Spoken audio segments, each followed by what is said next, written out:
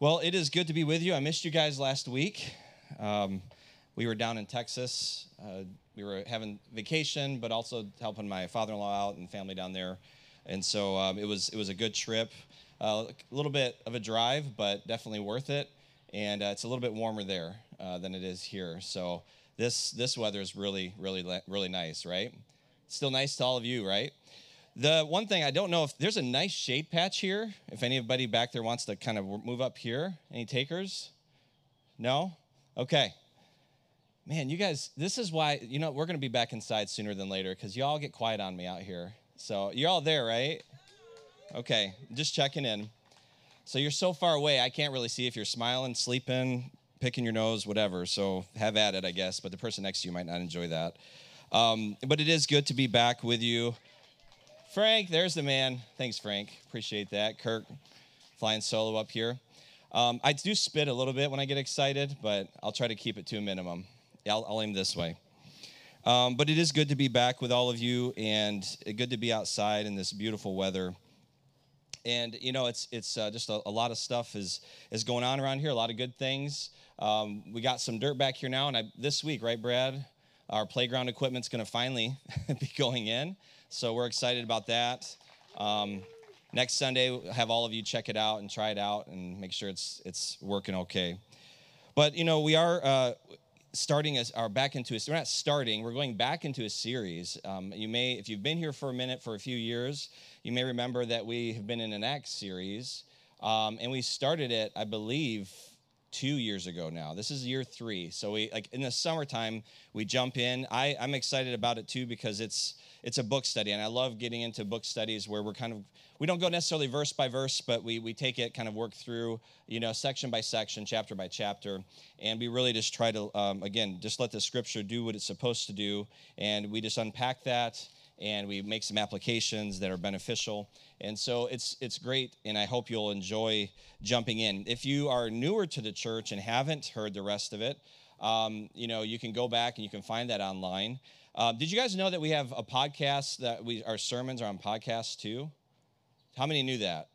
A few people. If you do podcasts, it's really cool because you can just find our church, Long Grove Community Church, and you subscribe to it, and then the sermon will just show up there every week, and so you can just go and click on it, listen to it that way. But of course, you can find it on our website. But I would encourage you to go back and to listen as we're going to be jumping in on Acts chapter 13 today. All of the rest are there online. When we started our first summer, it was actually called Unfinished, the Church on Mission, and we did Acts 1 through 7. And then last summer, we started the series, and it's just Acts continuing, but it's called Acts to the Ends of the Earth. And so that was all the way from 8 to 13, or through 12, and today we're jumping back in on 13. And, I love the book of Acts, as I think all of us should. I mean, all of us should love the whole Bible, but the book of Acts is really neat because it's the beginnings of the church, right? And, you have to always stop, and I always try to encourage us when we approach the scripture to stop and think about where they were, what they were going through, what it was like. Because, again, they didn't have this, kind of framework for what the church is supposed to look like, right? We have, we're so used to it. Many of us grew up in the church. This church has been around for 175 years. So we kind of have this is what the church is, what it looks like, what it's supposed to do. But they're still discovering this. They're still experiencing this. And so just imagine that as they're trying to kind of figure this out and being led by the Spirit of God. And, and while this is, it's a beautiful time, it's a challenging time, but it's like a pure time, right? Because all the junk hadn't really crept into the church, or where, nowadays you have things, I would say places that have the word church above it, but they're far from it. And so, I love the simplicity in one sense of this. And, around our house, it actually came out about 10 years ago, I think, this movie. And it's one of our favorites. I'm scared to say it, but not really. But I don't know, any Hannah Montana followers? Raise them high. Do you guys know what Hannah Montana is? Okay. So here's the deal. This was before Miley, went off the cliff or whatever. So, but back in the day, what we love is the songs are catchy, and like Levi's jams out to it. He loves it. Actually, Isaac and Noah, they used to do it.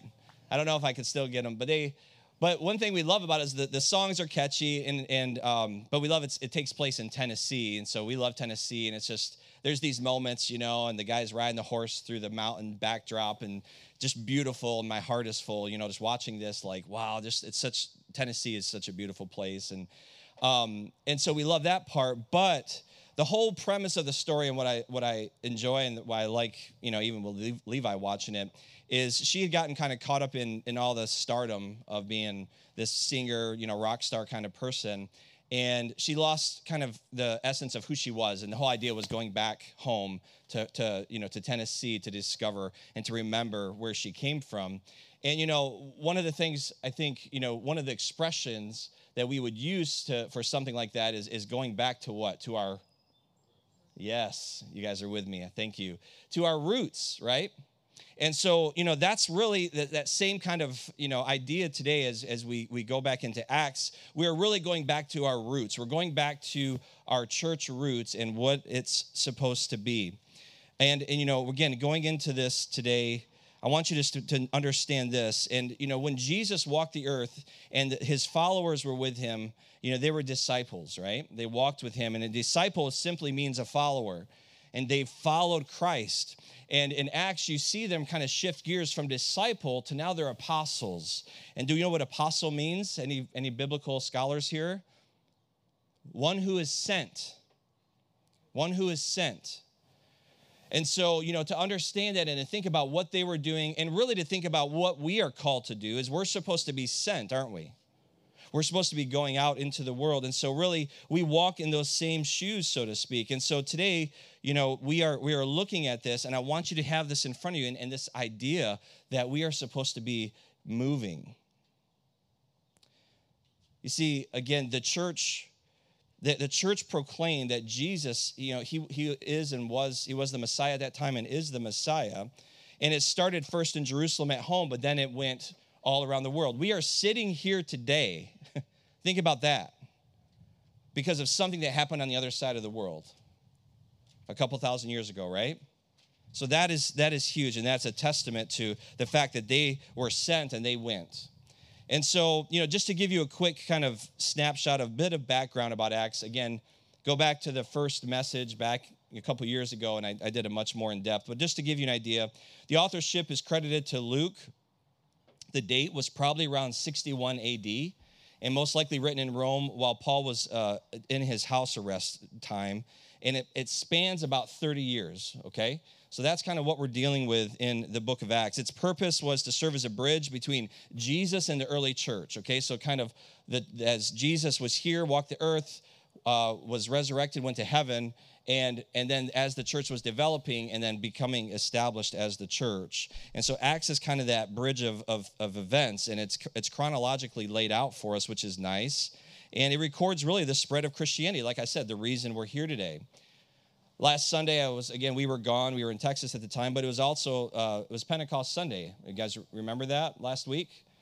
And, that's important because that's kind of the birthday of the church. That's when the Holy Spirit came and everything kind of began in that moment.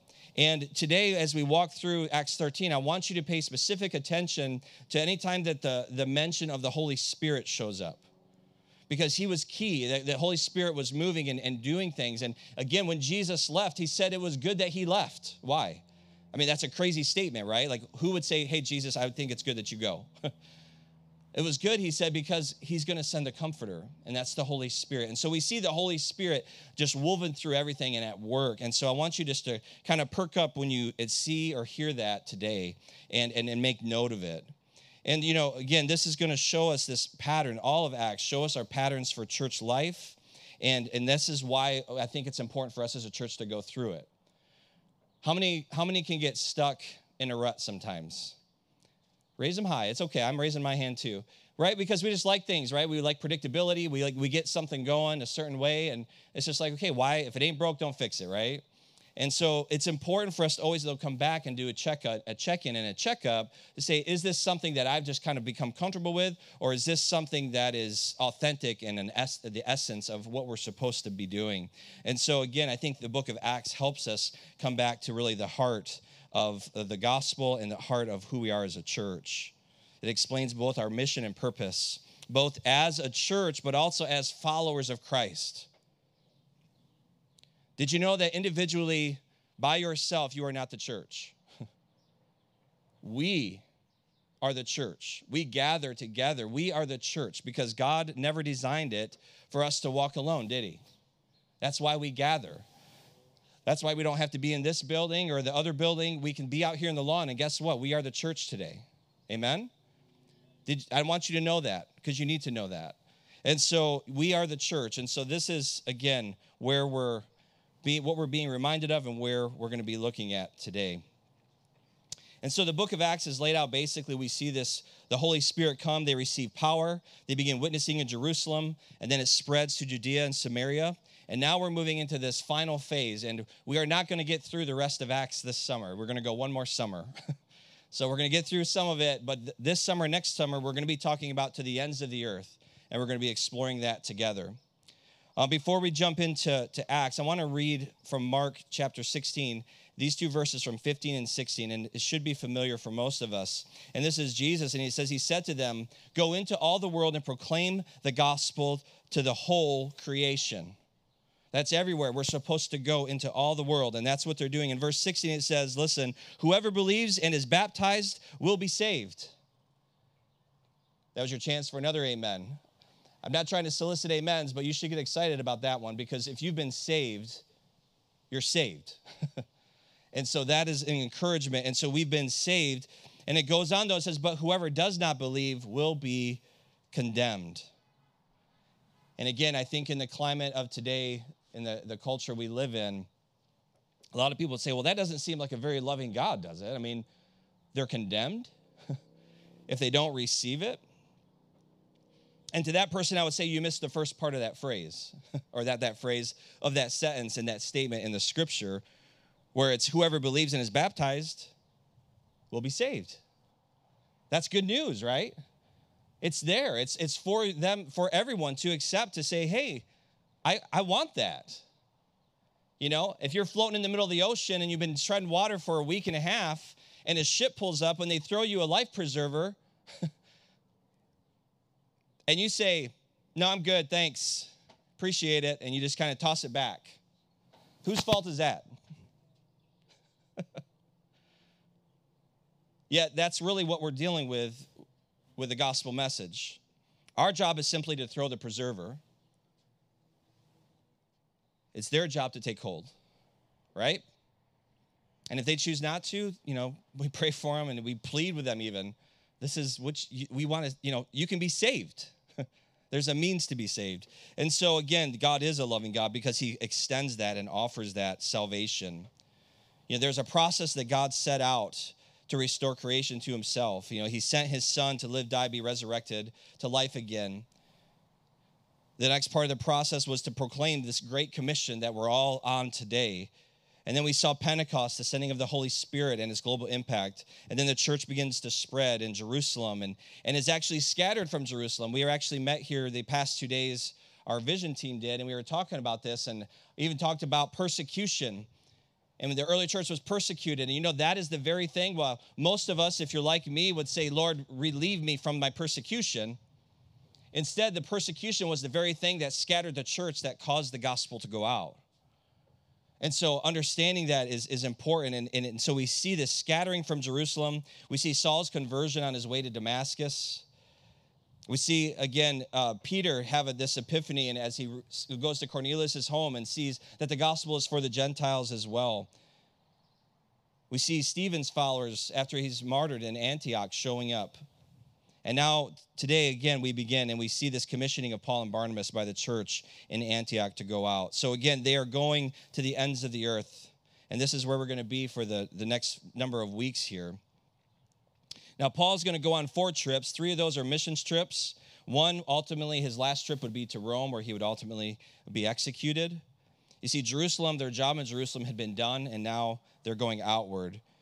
And so now in chapter 13 of Acts, as we prepare to read, understand that this scene is going to open up in Antioch, which is in Syria, and then there's another Antioch towards the end, but it's a different place located in another region. So just have that understanding. So if you have your Bibles, Acts chapter 13, verse 1, I believe it's also in the bulletin there if you're following along there. So let's jump in and we'll take it a bit at a time here. Verse 1, now there were in the church at Antioch prophets and teachers, Barnabas, Simeon, who is called Niger, Lucius of Cyrene, Manaen, a lifelong friend of Herod, the Tetrarch, and Saul.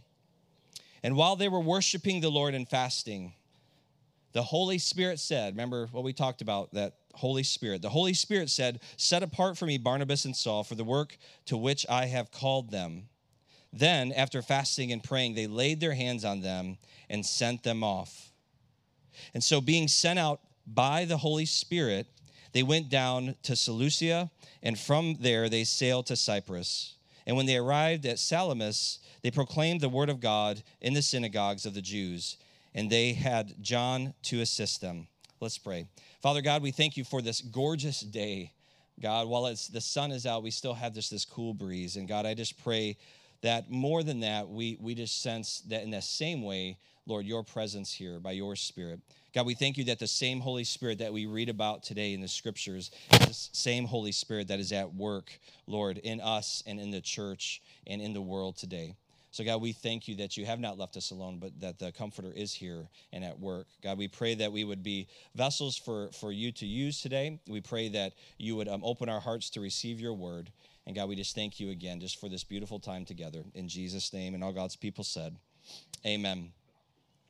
So again, we have the church here, and the church was in Jerusalem. It was established, and some denominations still use this. They call it the mother church. That was the main church. That was kind of the nucleus of what had been happening. And Antioch was this extension, and one way to put it, it was the ascending church. So from that place, they were sending people out, and that's what we see here. We also see a very diverse ministry team. When you read through that list, again, Simeon, it was literally called the Black, and he was an African. He was from Africa. Lucius from Cyrene was a North African. Barnabas was a Jew from Cyprus, and that's where they were going first. Manaen, again, he was connected to Herod's father, and some say he was possibly even a foster brother of Herod, the same Herod that Jesus would stand before, and also the one that beheaded John the Baptist. And then, of course, this other guy, right, who's mentioned a few times in the Bible, named Saul. All right, and he's a very interesting character, very central character, and he is a native of Tarsus. And so we have this group, right, this group of people, and I love the fact that they're from different places, that they're from different backgrounds, and how God uses that, how he brings that together. I mean, even amidst our church here and amongst our folks, we have some diversity here, and it's beautiful. I love it because it just shows how God supersedes all of, any racial stuff, that we can all gather together again and that God can use us to accomplish great things. And so I kind of emphasized it, and, just to, again, bring reference and bring your attention back to verses 2 and 4, the question is who sent them? Initially we might say the church. But again, if you read in verse 2, while they were worshiping the Lord and fasting, the Holy Spirit said, set apart for me Barnabas and Saul for the work which I called them. And so again, the Holy Spirit is the one that set them apart. That was setting them apart. That's the Holy Spirit. And then down in verse 4, so being sent out by the Holy Spirit, the Holy Spirit, again, is working and moving. He is the one that is leading. And, I really believe that this sets kind of the precedence for all of us, both individually, but also as a church, that we should be seeking God's will. We should be saying, God, lead and guide us, not just coming up with, wonderful, kind of intelligent plans, but God gave us a mind. So, we do kind of, we have to work all that together, but we need to really be sensing the leading of the Spirit of God. And so we want to still be, again, led by the Spirit. And when we go out, we want to be sent by the Spirit, because then we know that he is with us. And so we see these men go. And that, again, that could be a whole sermon in itself, but they go. They don't say, well, let me check my schedule. This isn't a good time. They know that God is sending them and that this is what they're called to do, and so they step out by faith. And as you follow them, as we follow them through Acts, you see this pattern. And their pattern was always to go typically to the synagogue first, right? Because they're going to the Jews, and they're going to present the gospel message, the good news. And so they go out, and they usually go to the synagogues, and then you'll see it shift to the Gentiles. And this is where really Paul was really the man for the job, the right man for the job. And that's why, I believe God called him. And he had such a dramatic conversion experience. Because Paul was legally Roman, culturally a Greek. He was religiously a Jew. And he was a Christian by the grace of God. And so we see just this blend in even just him, where he can function and speak to many different groups of people because of his own life experience. And so let's read on a little further now, jumping back in at verse 6. And it says, when they had gone through the whole island as far as Paphos, they came upon a certain magician, right?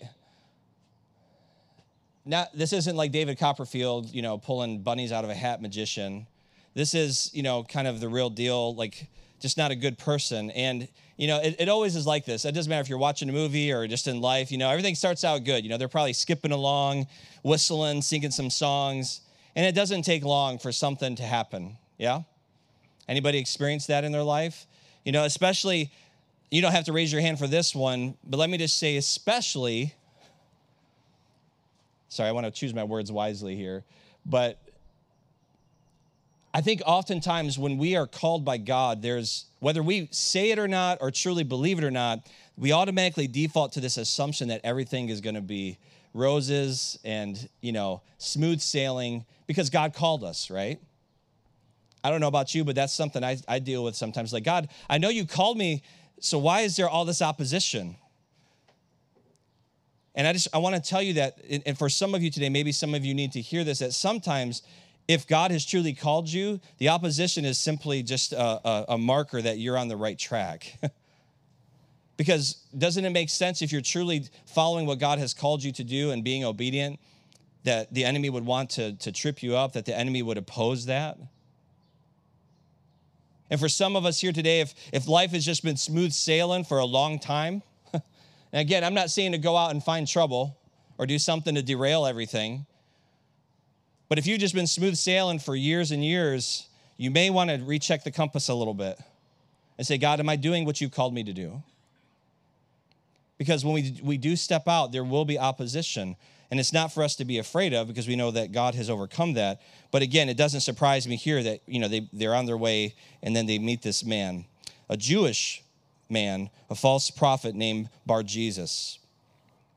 He was with the proconsul Sergius Paulus, and a man of intelligence who summoned Barabbas and Saul and sought to hear the word of God. Again, so this leader summons Saul and Barnabas to him because he wants to hear the word. So again, we see this is an encouragement, but again, this guy's hanging out.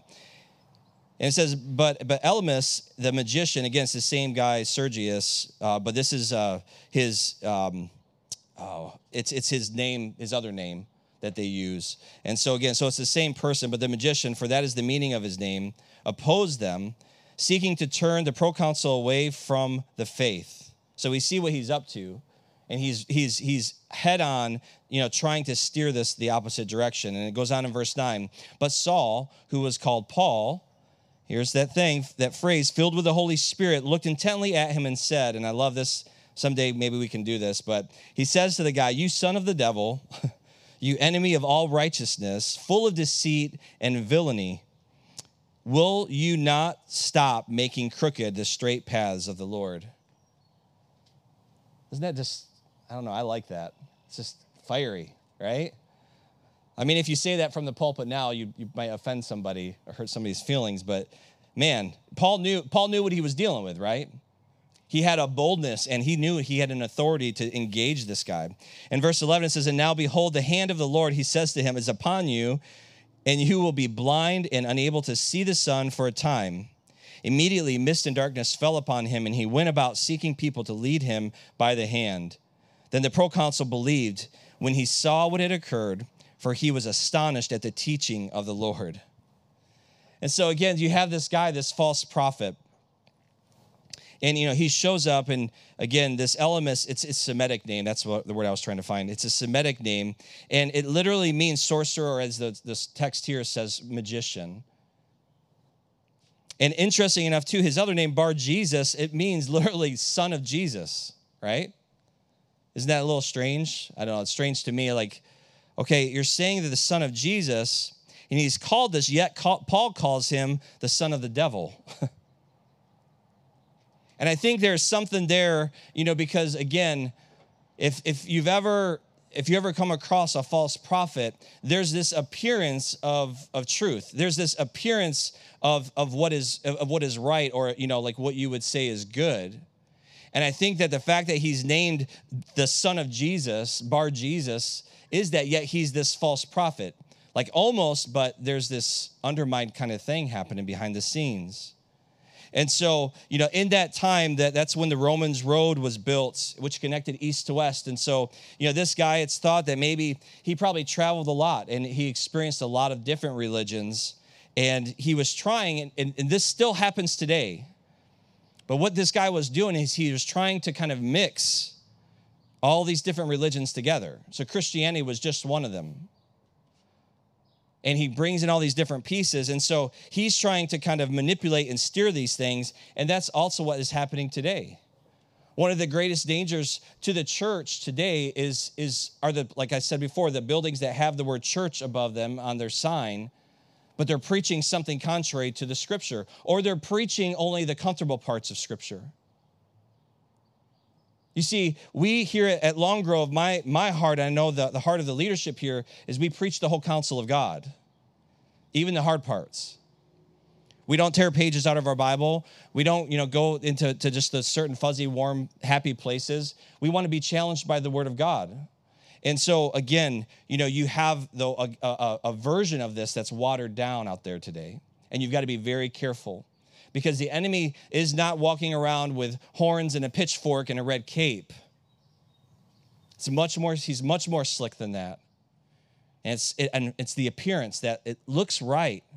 And if you don't know the word of God and you don't know truth, you can be deceived. And so immediately these apostles recognized this man and what he was doing. And it's interesting, why did Paul, again, say that he would be blind?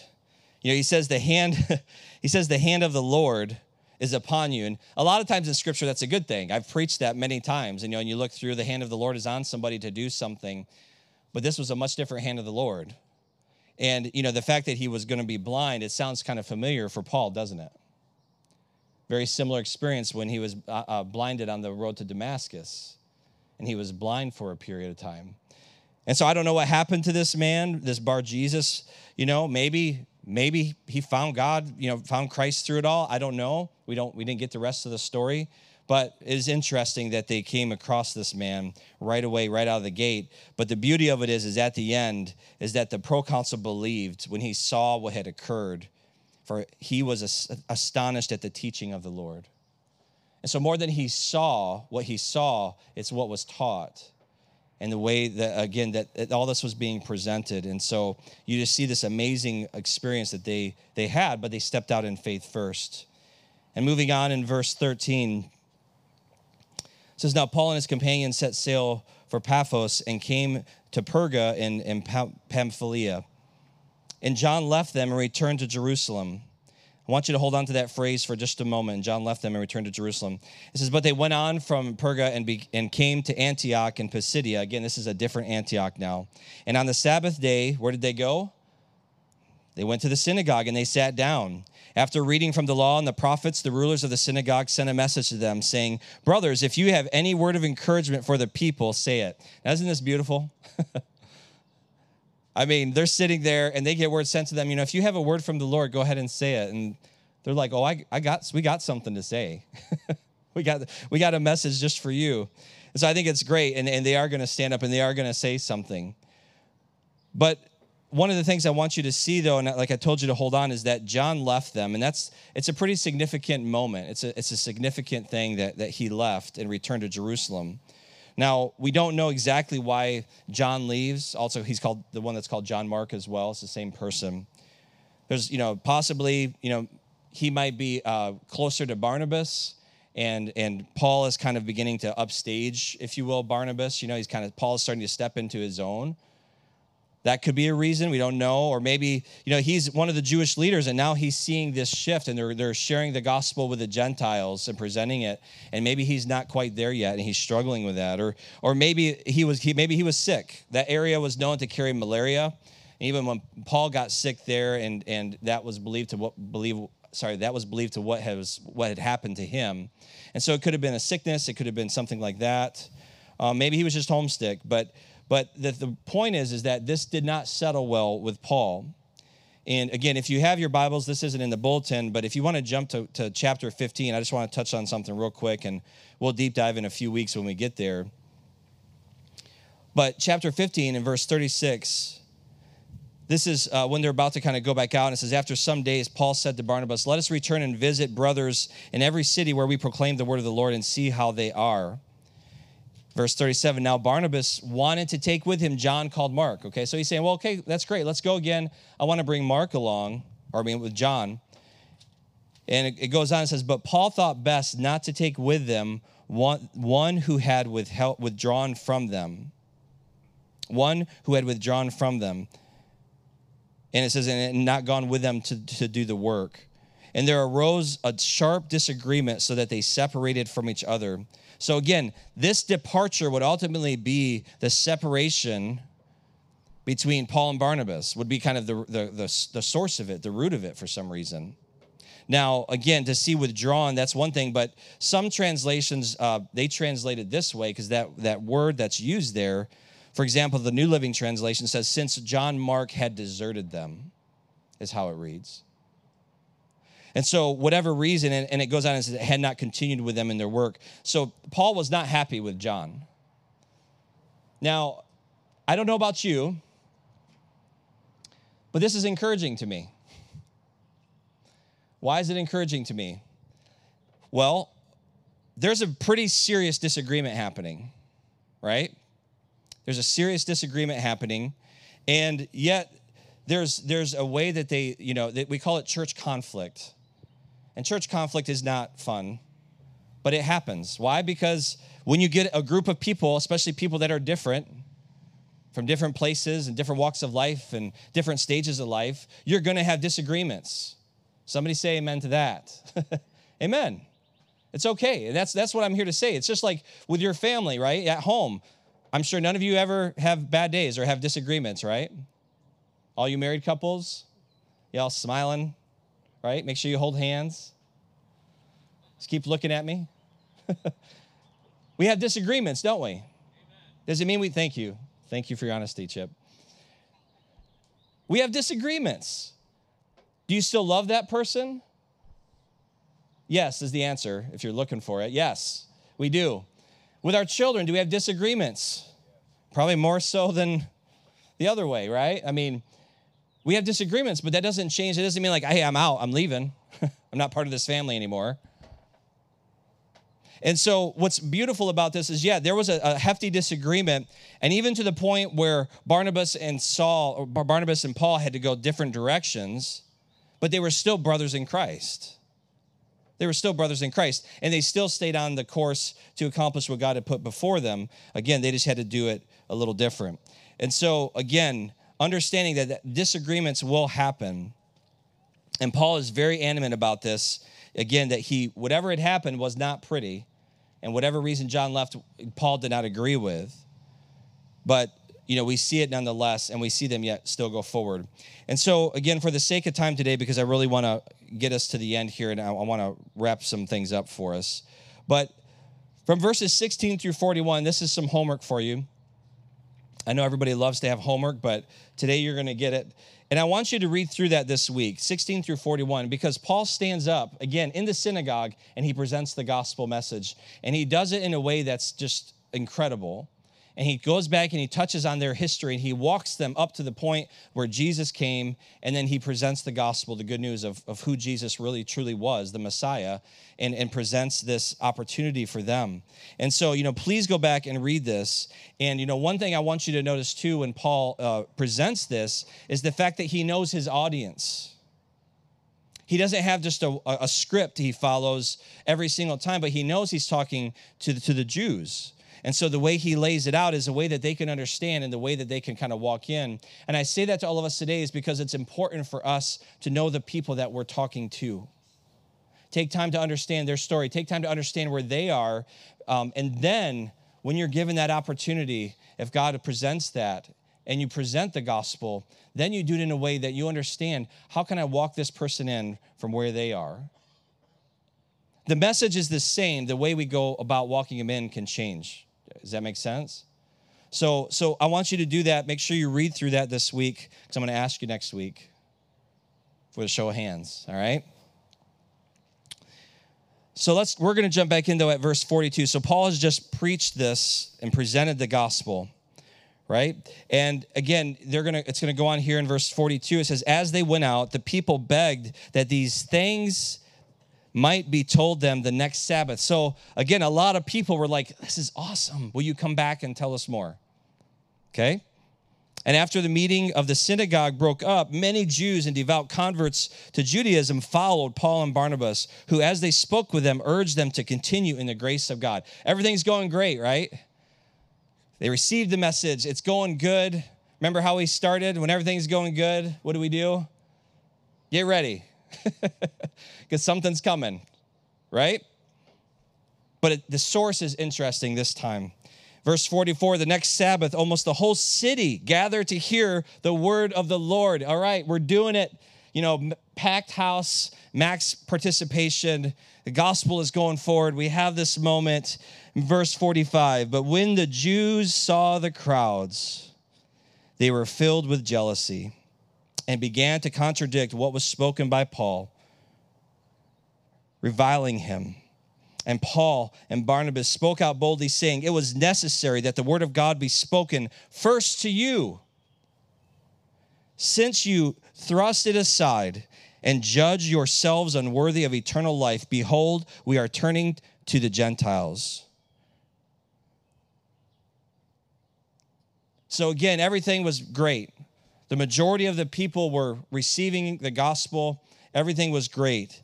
And then we get this rumble start happening. Verse 47, and he reminds them, for so the Lord has commanded us, saying, I have made you a light for the Gentiles, that you may bring salvation to the ends of the earth. And now again, we're going to go back up to a peak a little bit. Verse 48, and when the Gentiles heard this, they began rejoicing and glorifying the word of the Lord, right? Woo! Good things are happening. And as many as were appointed to eternal life believed. So we see just many coming to the faith at this point. And the word of the Lord was spreading throughout the whole region. Start creeping down again. Verse 50, but the Jews incited the devout women of high standing and the leading men of the city, stirred up persecution against Paul and Barnabas, and drove them out of their district. Same message, two different responses, right? Same message, two different responses. And we see here that the religious kind of sect of that time, the religious system that was in place, was what was bucking the pure, true gospel message of Jesus Christ. And it's something for us to be aware of and to take focus, because again, we have to understand that Satan will use those systems, those religious systems, to come against the very thing that God is wanting to accomplish. There are a lot of good things. There are a lot of good churches. There are a lot of good traditions in the faith, a lot of good denominations, I would even say. But wherever you land, wherever you are, you need to make sure that first and foremost, it lines up with this. That whatever it is that you're standing on is not just something that was man-made, but that's something that God has set as an essential thing. And that's why I love the fact that we're a non-denominational church, meaning there are people across all the audience here that are in different places on what I would call open-handed things of the faith. Things that we could sit down, we can have a discussion, we may even have a debate about it. But at the end of the day, we love each other. Why? Because what I would call the close-handed things, the essential things of the faith, we do agree on.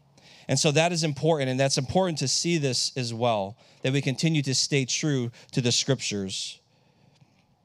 And I love the response that they gave, but they shook off the dust from their feet in verse 51 against them and went to Iconium, and the disciples were filled with joy and with the Holy Spirit. The point, not everyone is going to want to hear the good news, but it's okay. We're still supposed to share it. Amen?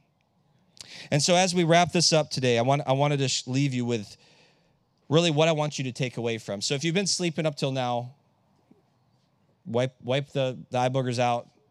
Tune in for just a minute. 3 things I want you to walk away from today is this. First, we, meaning the church, we are supposed to be on the move. We're supposed to be on the move. What does that mean? I mean, we're not picking up this building and moving it. I don't know about you. I mean, we picked up this deck before. How many remember that? Yeah, well, we moved this, but we're not moving the building. No, we, the church, the people who are the church are supposed to still be on the move.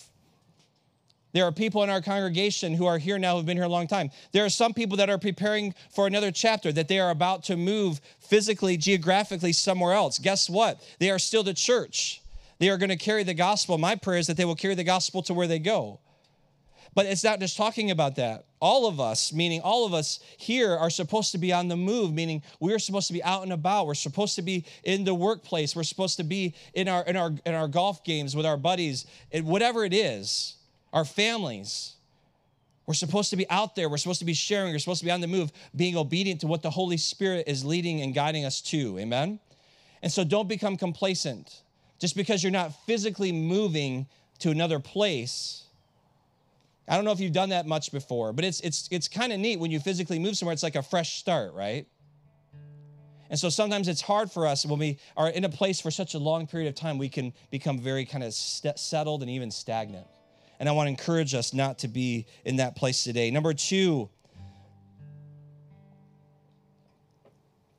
the Christian witness has always been and will continue to be both verbal and visible.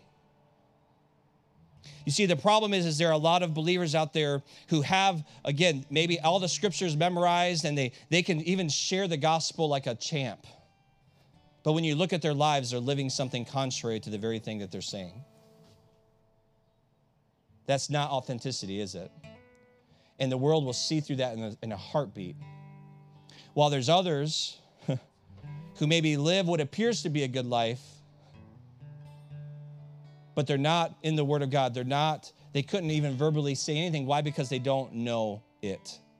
We've not spent the time to know God's Word and God's heart. And so again, it's both. It's both. We need both. We need to both be living lives, that are a testament to our faith and to God, but also speaking with our mouth truth. And the third and final thing, I want to remind us today that the role of the Holy Spirit in our lives, that once we are saved, He is still at work today. I think especially a lot of times in our veins of Christianity, we can lose sight of the Holy Spirit and what He's doing. You see, the Holy Spirit, He's the one that, as we read earlier, the one that set them apart. He sets us apart. He is the one that sends us, and ultimately, He is the one that can saturate and fill us to overflowing.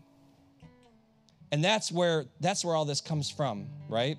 If we feel like sometimes, like we're trying to lift so much or do it on our own, we need to probably stop and say, God, fill me with your Spirit again.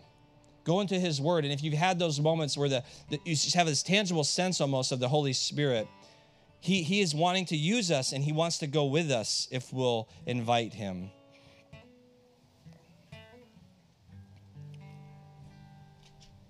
These are the 3 things I want us to walk away from. And we didn't have time with Paul's sermon, but I want you to notice those things when you go and read that.